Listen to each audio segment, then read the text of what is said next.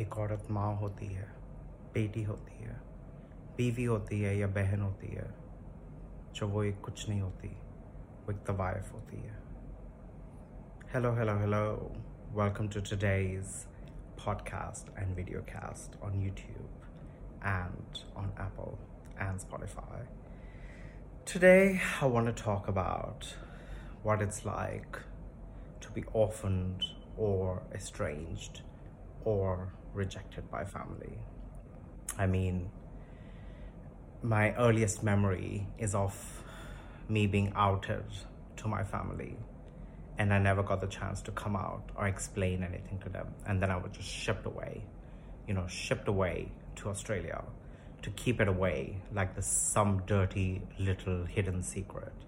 And because I was also not sure what kind of life I would get, I went with it. I decided that I would make my own life and choose my own family, and that was enough. But over time, I realized how important it is to get over that rejection, to get those answers as to why are you being punished and exiled away for something you never chose or did. And I decided to confront them. I confronted them a lot of times, and I made them accept who I was. It was a journey. My parents come from small towns, but they're all educated, so there should be no excuse, right? So I decided that I'm gonna take my time, give them the energy, not be angry, and explain it to them slowly. They came around. It took a few years. There was a lot of angst. They tried to ask me why I'm not married, why they can't get me married, and I asked them, why should I marry? And they said, everyone does. It's a part of society. And I said, no, I will not spoil someone else's life, a girl's life. And my father said, well, she would know. We would tell her, and she would still marry you. There was no problem. And I said, no, I cannot wake up next to a person if I didn't love them. I don't want them with me. And he said, then how are you gonna spend your life alone for the rest of your life with no one there to take care of you? And I said,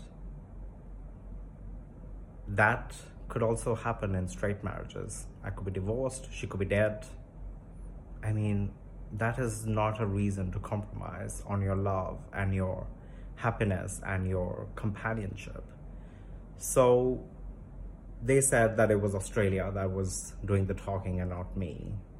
And I said, no, it was everywhere. And we had the right to choose our love and whom we want to be with. And I was very confident I will fall in love and marry and have children and do whatever I wanted to do without doing it for someone else. So I kept living my life in Australia, and they accepted me more and more.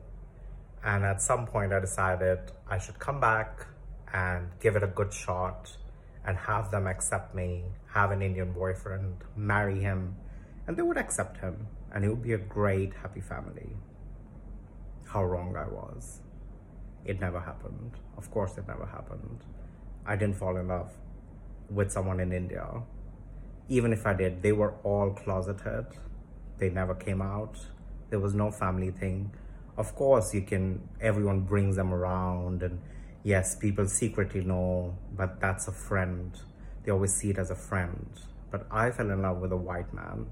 How do you hide that? How do you say he's just a friend when everyone else can see the truth? And that's where it became tricky. I fell in love with a white man, and they wanted it away from their family. What will family say? What will society say? We live in this society. This is Punjab. This is that. And I faced so much rejection.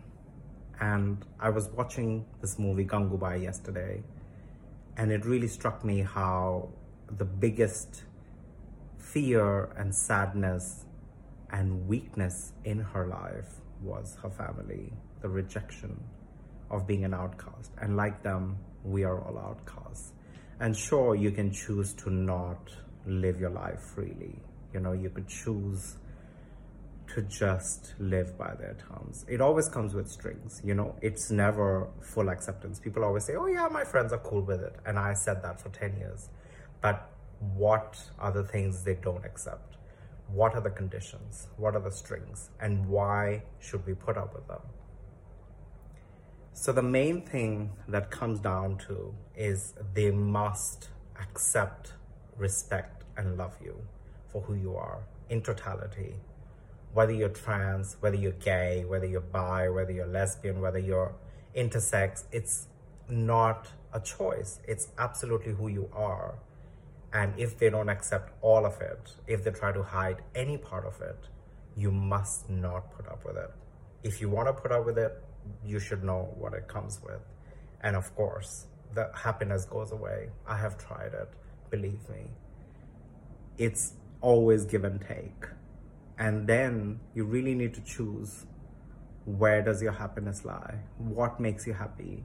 Can you actually ever have a happy life with those strings around them and in that society where you're still an outcast and rejected? So I ask you to ask yourself, the one you grew up with, the one you were born with, is that your family? Or is the family that you chose, who love you, who are there for you, who care for you, and who will stand by you, next to you when you get married with all their hearts, rather than try and hide you like some dirty little secret? As RuPaul says, we queer people get to choose our own families very early on. And I really stand by, because those are the people who were there for me. Those are the people I grew up with. Those are the ones who give me strength today.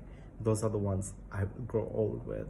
So whether you have a loving partner or a husband or not, or whether your parents support you or not, or your brother or sister, you really need to think at some point, is it really worth it? Is it worth the effort? Can they give you that love that you deserve? Or will you always just keep going to them, hungry for that, and be slapped away or kicked away? So make your own choices, but don't be afraid. I always say that you are fabulous and you're amazing, and there's nothing wrong with you. So fuck them.